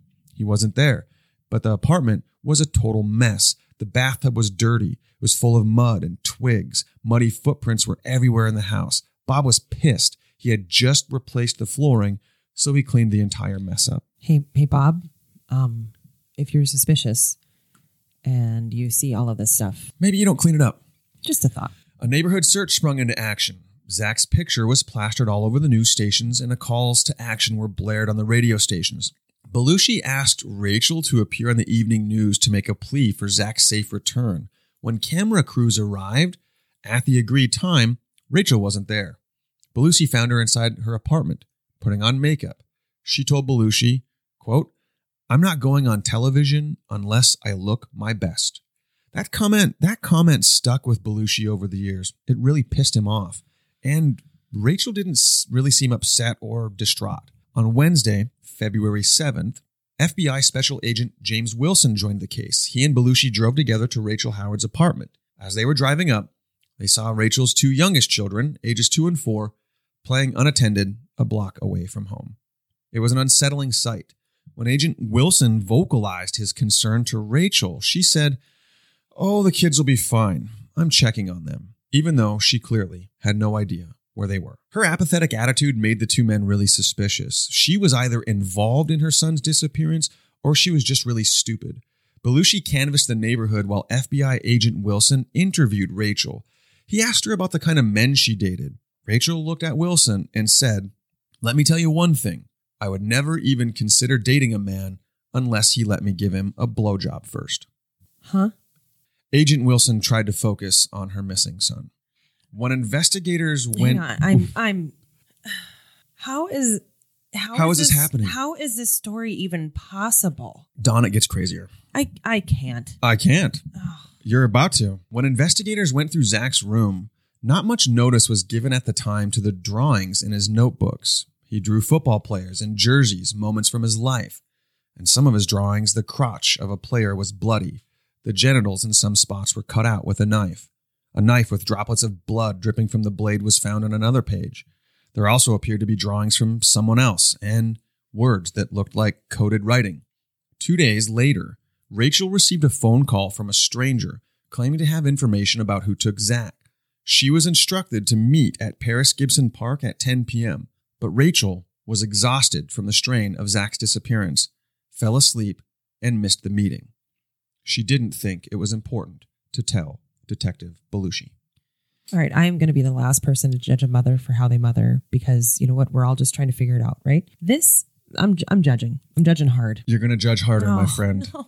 The question of whether or not Rachel knew Bar Jonah was at the forefront of Detective Belushi's mind. Rachel and her kids were members of the same church, and Zachary had been a Royal Ranger when he was younger. Belushi called Rachel to ask her if she'd come down and look at some photos. When she refused, Belushi brought the picture to an apartment an hour later, but Rachel said she had never seen Bar Jonah in her life. After investigators learned Rachel was late for college the morning of Zach's disappearance, and given her colorful history as well as her nonchalant attitude, she became a prime suspect. They grilled her several times during the investigation, and Rachel took multiple polygraph tests, which she passed. Bloodhounds were brought in. They were taken to several areas of suspicion. One of those was the residence of Carl de Kooning, Rachel's ex-boyfriend, but the hounds didn't alert anywhere on his property. About a year after Zach's disappearance, Carl put a shotgun to his chest and pulled the trigger. It blew out one of his lungs through his back, but somehow he lived. A year after that, Carl got drunk and drove his truck 80 miles per hour down a gravel road, flipped it, and landed upside down in Belt Creek. When cops got there, they found Carl's head bobbing up and down along the bank. When Rachel received a phone call from a pair of local psychics, Darlene and Dolores, offering their help to find Zach, she couldn't resist. Rachel went to the psychic reading with the sheriff and the session was recorded. It only took a few moments for Darlene to see Zach in a car near Judith Gap, Montana. Also, she saw perhaps he was near Dearborn. Most importantly, the two psychics felt strongly, as did Rachel, that Zach was still alive. The police, the FBI, and the bloodhounds searched the areas for more than 3 weeks, but never found anything, and the dogs never alerted. The ladies, the psychic ladies, conducted daily readings for Rachel for the next 2 weeks. They developed an overwhelming sense that Zach was being held near Dearborn. Dearborn was a pretty desolate, rugged, and heavily wooded area. Rachel went on a crazy trip up the mountainside in a car that she shouldn't even have been trying to drive up the mountain. It's all according to her. She got stuck, and then she got saved by a woodsman who refused to give her his name, but offered to take her up through some of the dry cabins to look for her son. Rachel claims in one of the cabins that she found Zach's markers, but forgot to take them. Rachel's disillusionment with the reality of Zach's disappearance reaches considerable heights of conspiracy. The psychic ladies and Rachel went looking for Zach almost daily for 2 years. They put over 100,000 miles on their vehicle and never charged Rachel for anything. During that time, their phones were allegedly tapped, and they claimed to have always been followed by unmarked black Suburbans. They also claimed that once a Suburban tried to run them off the road, and when their vehicle got ran off the road, it flipped in the air, but angels came down to protect them when the car was flipping and miraculously turned the vehicle onto its wheels, preventing a catastrophic crash. Okay.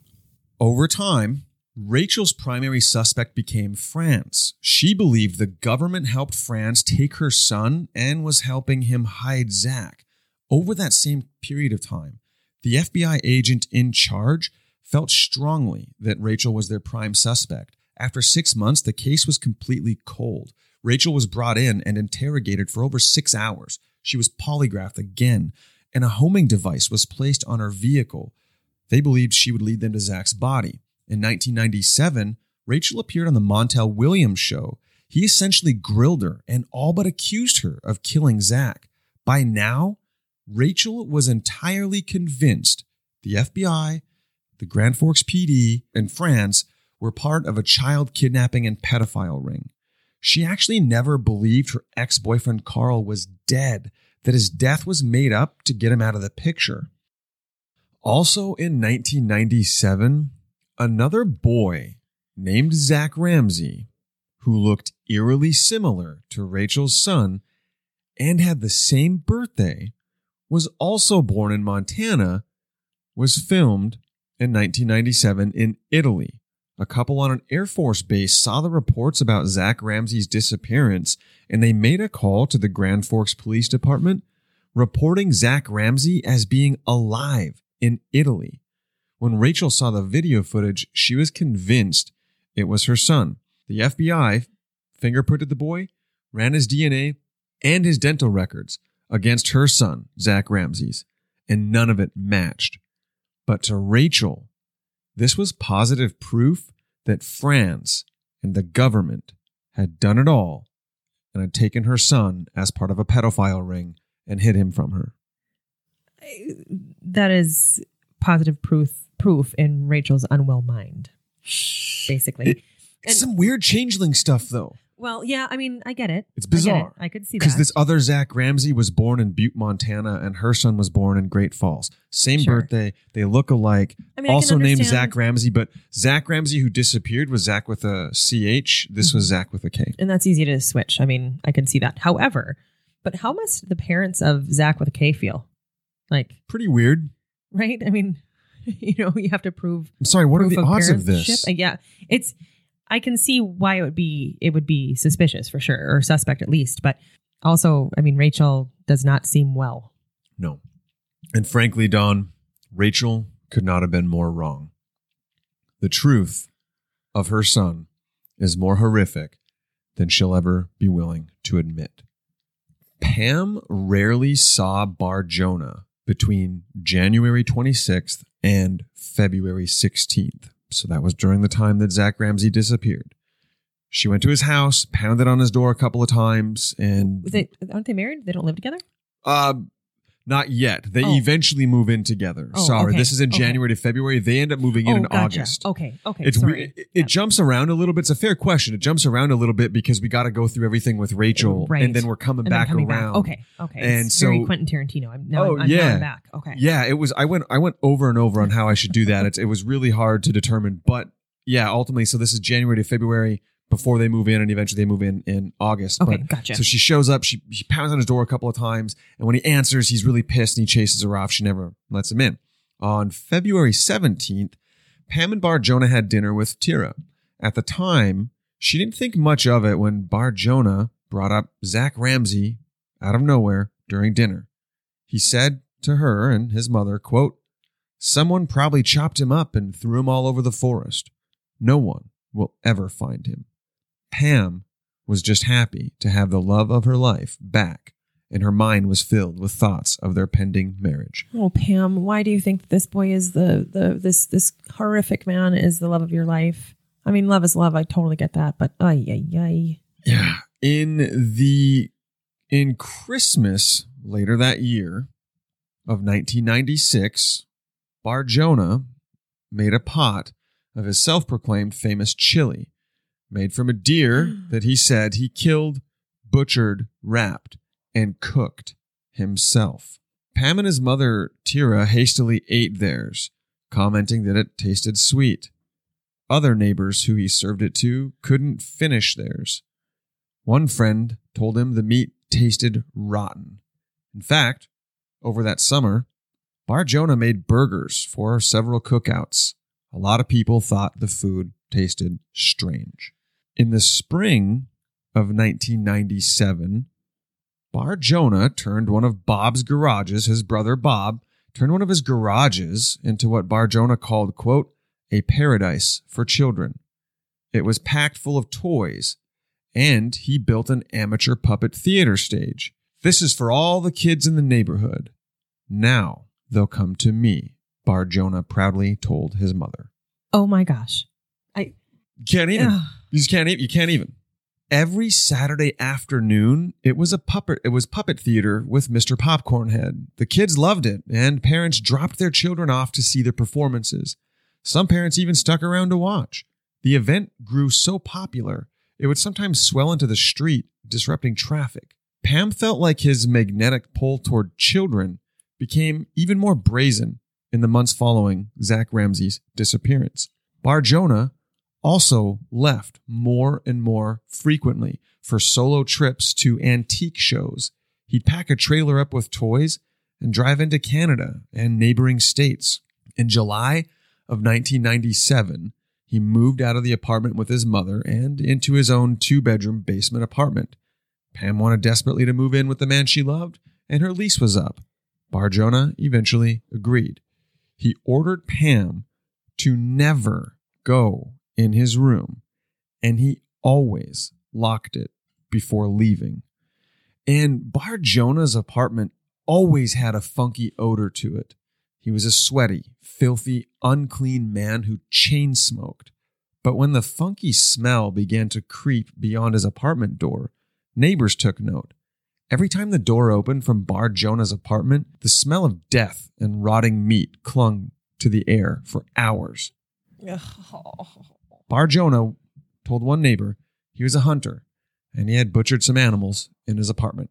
In the fall of 97, Bar Jonah met a transient woman passing through Great Falls, a down-on-her-luck woman looking for a new start. Her name was Sherry. She was starving and out of gas. When she saw how well the kind fat man handled customers and children at the antique mall, she approached him about buying her stuff. Sherry spoke so rapidly of her miserable life, Bar Jonah could barely keep up. I feel sorry for you, Bar Jonah said. I've also dealt with great suffering throughout my life. A devout man should offer shelter and comfort to those without. He told her she could move in that very day. So it was September when Sherry moved in. Walking into his apartment was an assault on her senses. It wasn't just the smell. It was the decor. It was like Christmas in September. Thousands of angel decorations, along with garland and lights, adorned the walls. Nativity scenes and statues of Jesus and Mary were on literally every table. Clearly, she thought, I've come to the home of a good Christian man. Oh, yes, absolutely. Yeah, good Christian man. Totally, 100%. You can imagine Pam's surprise when she got home and was led into her apartment by her new roommate. When Pam protested, Bar Jonah told her, if you don't like it, you can move out. Well, Pam didn't move out. The entire situation was uncomfortable, but for Sherry, she was just happy to have a warm, dry place to sleep and some hot food. She didn't think much of it when Pam stormed out crying. After Pam left, Bar Jonah called Sherry to the table. I have a story to tell you, he said. Please sit. He lit a cigarette, and he began to tell her the dark, twisted, murderous story of Zachary Ramsey, the old man, and the policeman. Sherry didn't realize it at the time, but what Bar Jonah was about to tell her was actually a confession. As she heard his story, she thought it was just some strange and psychotic tale. When he relayed the story to her, he never referred to himself as part of the story. It was always the old man, the policeman, and Zach. Zachary Ramsey's neighbor was a nice, funny little old man with a colorful fence, one who was always welcoming and kind to lost boys. Aside from Zach's name, again, when Bar Jonah relayed this story, he always used the character names, the policeman and the old man, when in fact, the policeman was Bar Jonah, And the old man was the vicious pedophile, Doc Bauman. I forgot about him. Bar Jonah's good old buddy and lover from Montana prison. Bar Jonah's self-proclaimed mentor. Zachary had befriended Bar Jonah over time. It was Bar Jonah who bought him the black spiral-bound notebook that was discovered in his room with the horrific drawings. Bar Jonah gave Zach the attention his mother and her numerous boyfriends never could. Zachary was surprised that an undercover policeman was patrolling the alleyway. "I'm just here to keep the kids safe," Bar Jonah told him. Zachary always walked down the same alley to get to school. Doc Bauman and Bar Jonah got into a sick, twisted, and angry feud over Zachary. When Zach stopped spending time with Bar Jonah in favor of going into Doc Bauman's house after school, Bar Jonah was pissed. They both wanted the boy to themselves. Eventually, they agreed to share Zachary, and Zachary would only go into Doc Bauman's house when Bar Jonah was there. Zachary used to take long rides in the policeman's car. They went together all over the place because Zach's mom never knew where he was. Bar Jonah gave him gifts. Sometimes they even took naps together. But Bar Jonah became jealous when Zach started going to Doc's house more and more, and Zach refused to listen when Bar Jonah told him to stop going to the old man's house. The boy had to be punished. It was Bar Jonah who took Zachary that fateful morning, right at the end of the alleyway near the dumpsters. Zachary got in because he knew Bar Jonah, the policeman. But this time, when Zachary got in the vehicle, Bar Jonah used a stun gun on him and then slipped an oiled noose around his neck. Zachary was unconscious in moments. Bar Jonah rigged the oiled noose with the seatbelt, so all he had to do was pull on the rope and it would choke the boy unconscious. When Zach tried to wake up, Bar Jonah yanked the rope hard and forced him to pass out again. Bar Jonah drove to a cabin near Holter Lake. It was owned by an old church friend who rarely used the place, and he had access to the spare key. When he lifted Zach out of the car and into the cabin, Zach fought. He fought with everything he had, bending Bar Jonah's fingers back and twisting. Bar Jonah yanked the noose so hard it pulled Zachary off his feet. He dropped 10-year-old Zach and punched his face again and again, bouncing Zach's head off the wooden floor. With Zachary unconscious, Bar Jonah went back to his vehicle to get a sheet of plywood and oiled rope. He brought it inside, rolled Zach onto the plywood. Zach was groggy, his nose was broken and bleeding, and his eyes were swollen shut. Bar Jonah removed all of Zach's clothing, bound his hands and feet with silver tape, and tied him tightly to the plywood with oiled rope and gagged the boy with his own underwear. Once that was complete, Bar Jonah took the rope from the noose, ran it down the back of the board, and came up underneath the plywood, tying the other end to Zach's ankles. That way, if he struggled on the plywood, he'd choke himself. "An oily rope is always best," Bar Jonah told Zach as he wrapped the boy up. "That way, the knots won't slip. Once it's tied, it stays tied." Then he raped Zachary. When he was finished, Bar Jonah whispered into Zach's ear, "I'm taking you to the land of the skulls." When Bar Jonah tipped the plywood and dragged it out the door, it left drag marks along the wooden floor of the cabin. The fat man was tired from the exertion, and Zachary was awake now, attempting to squirm and struggle on the board. Bar Jonah was amused at the struggling, dragging the plywood a short ways to the small beach near the cabin. It was a frosty February morning. Bar Jonah pulled a staghorn handle hunting knife from inside his jacket and started stabbing Zachary. He cut the tendons in Zach's arms and legs so he could no longer squirm. Then he slammed the knife into Zach's armpit, penetrating the plywood behind him. A fury took over, and he stabbed Zach in the chest again and again, the knife striking the plywood with each blow. Zachary was gurgling now, and the gag in his mouth was red. Bar Jonah finished it by slitting Zach's throat. Bar Jonah then filleted pieces of human flesh from Zachary's flanks, shoulders, ribs, and rump. He took part of the arm and shoulder bones to roast for a stock. He cut Zach up with a handsaw and tossed the boy's body parts along with his favorite knife out into the lake. He rinsed the plywood as best as he could in the water and took it back with him. He cleaned the cabin up, bagged Zach's clothes, and returned home that night. When he finished the story, Sherry was in tears and in shock as Bar Jonah looked her in the eyes and said, "The police will never find the body because there is no body to find." I'm sick to my stomach. It's a child. Nobody deserves that, but it's a child who just wanted to be loved, who struggled at home and went with the first people that paid attention to him, and they were monsters. The monsters don't even cut it. That's pure evil. So, and monsters who knew what they were doing. It's like people don't get with these guys. They know what they're doing. They are smart at it. It's terrible, but you think of the best fisherman you know that always knows where the walleye are, always knows where to get whatever. This is what these guys are. They know, they look for it. They sense the vulnerabilities. They see the parents who are struggling, who aren't paying attention, and they know how to manipulate and press on the vulnerabilities of their prey, and their prey are children. I can't imagine. I can't imagine what what was going through that sweet baby's head.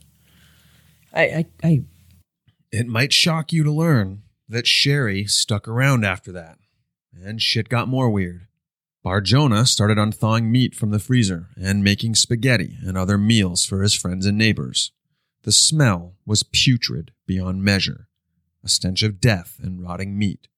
Once, when Sherry had some time at the apartment to herself, she decided to give it a good deep clean. It was the least she could do.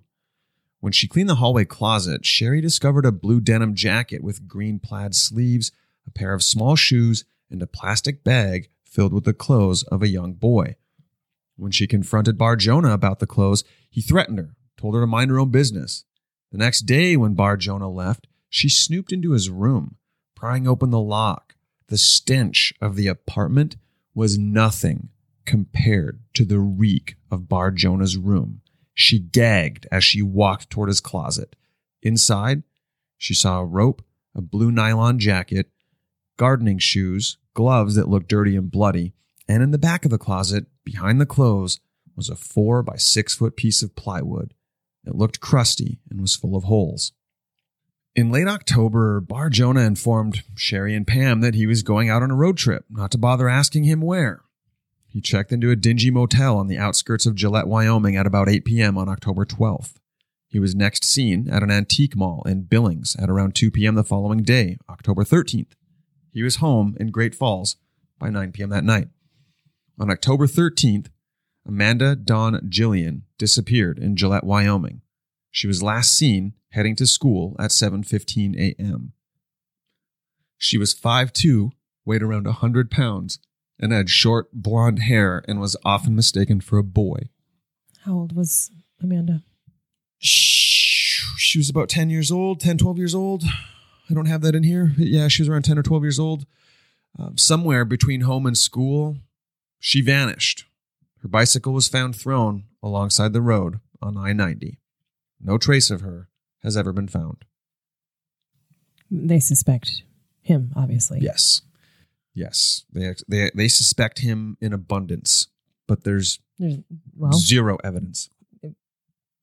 Yeah, he made it very clear. He was there. He was there that night. He was there that night. In the morning, she was gone.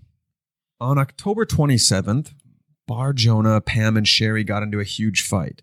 It was the last straw, and Sherry decided it was time to get the hell out of Dodge. But before she left the city, she called Detective Belushi. Sherry found his card in a desk drawer when she was prowling. She met with Detective Belushi and Officer Redenbach. She sat in their car for nearly an hour, relaying to them the story of the policeman and the old man, the one Bar Jonah had told her. Sherry ranted a lot about Bar Jonah's relationship with Pam, alleging Pam must have been in on it all, or at least complicit in knowing what Bar Jonah was really up to. The longer they listened to Sherry, the crazier they thought she was. The officers thanked her for the information as she got out of their unmarked car. Belushi decided there was no need to follow up on the story Sherry had given them. Well, can you imagine how insane that must sound? I mean, I'm hearing you read this from reports. And I'm like, there's no freaking way. How is this even possible?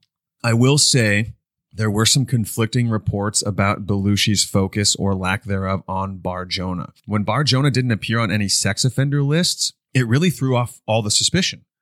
And he had a good, quote unquote, good reputation in the community.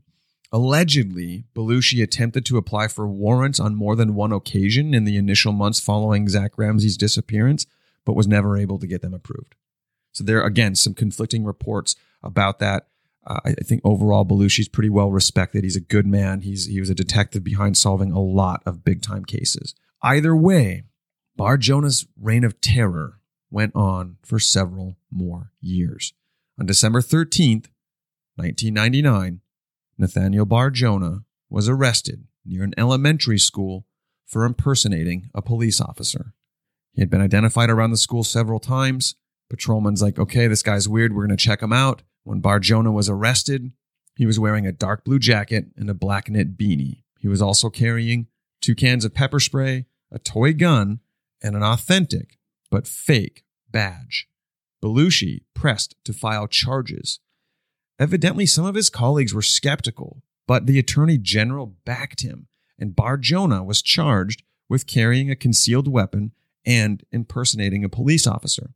A warrant was issued for his house and his mother's house.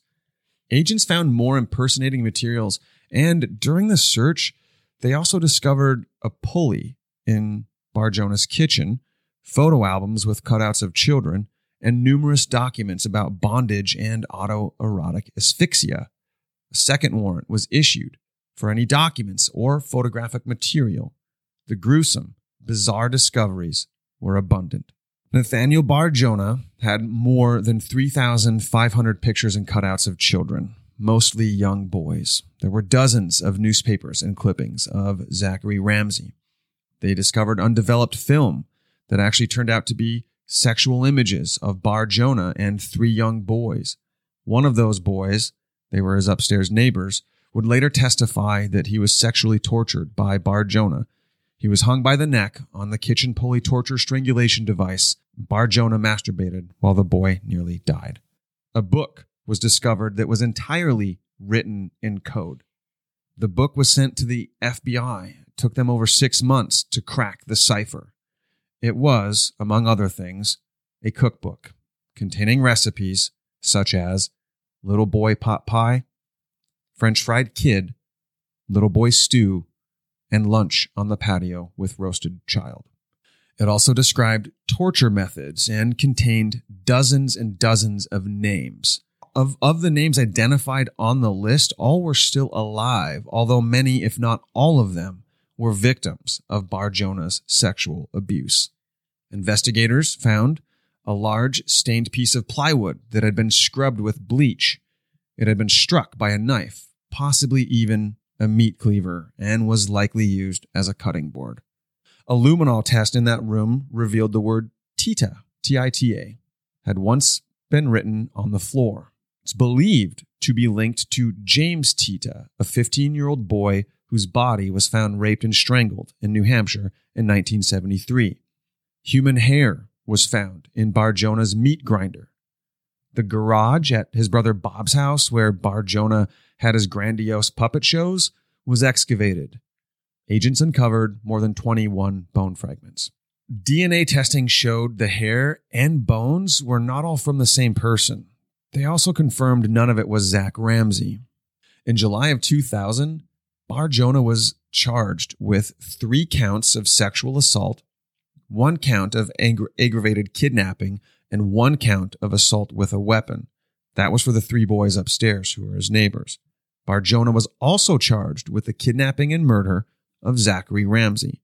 Prosecutors sought the death penalty. In a really, really, really sad twist of fate, Rachel Howard, the mother of Zachary Ramsey, refused to testify in favor of the prosecution and instead threatened to take the stand in defense of Nathaniel Bar Jonah because she knew her son wasn't really dead, so it was impossible that Bar Jonah could have killed him. As a result, prosecutors had no choice but to drop those charges. And so much mental health issue. How hard is that to hear?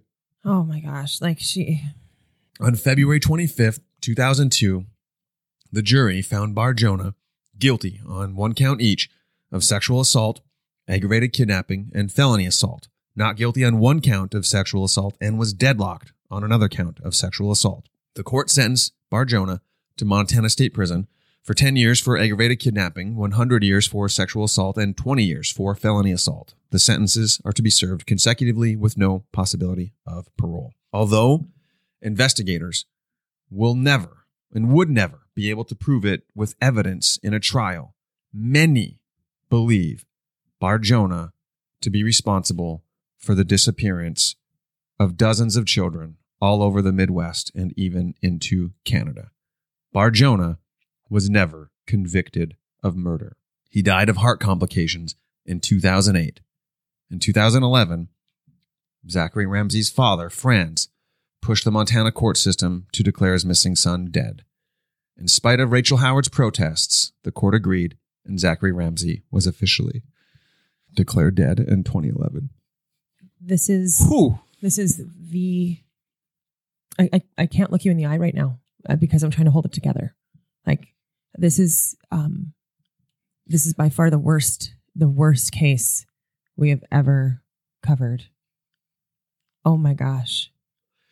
Every stereotype and fear that you have as a parent it comes from this. Is represented right in here. In one fake person. Policeman In one person. so many times slipping through the system. And I think it's important to note how many times we've discussed the laws that have changed our lives and the way that shit like this is policed and investigated. This is why. It's guys like this. One of the most horrific killers ever. The primary source for this podcast is the book. It's actually a trilogy of books called Eat the Evidence by John E. Espy, PhD. It's comprised of thousands and thousands of hours of research and interviews with witnesses, victims, investigators, and even Bar Jonah himself. Wow. Additional sources: caselaw.findlaw.com, murderpedia.org, greatfallstribune.com, history.com, and peopleofhistory.com. Once again, this is Midwest Murder. We are brought to you today by Schatz Crossroads, Minot's legendary truck stop. Please hit them up. Let them know you appreciate their support of this podcast, as well as to the Domestic Violence Crisis Center, Minot. That's the DVCC Minot. If you or someone you know is currently being impacted by domestic violence, please reach out. Courage for Change, courage, the number 4, change.org, or the crisis line, 701-857-2200. Thank you.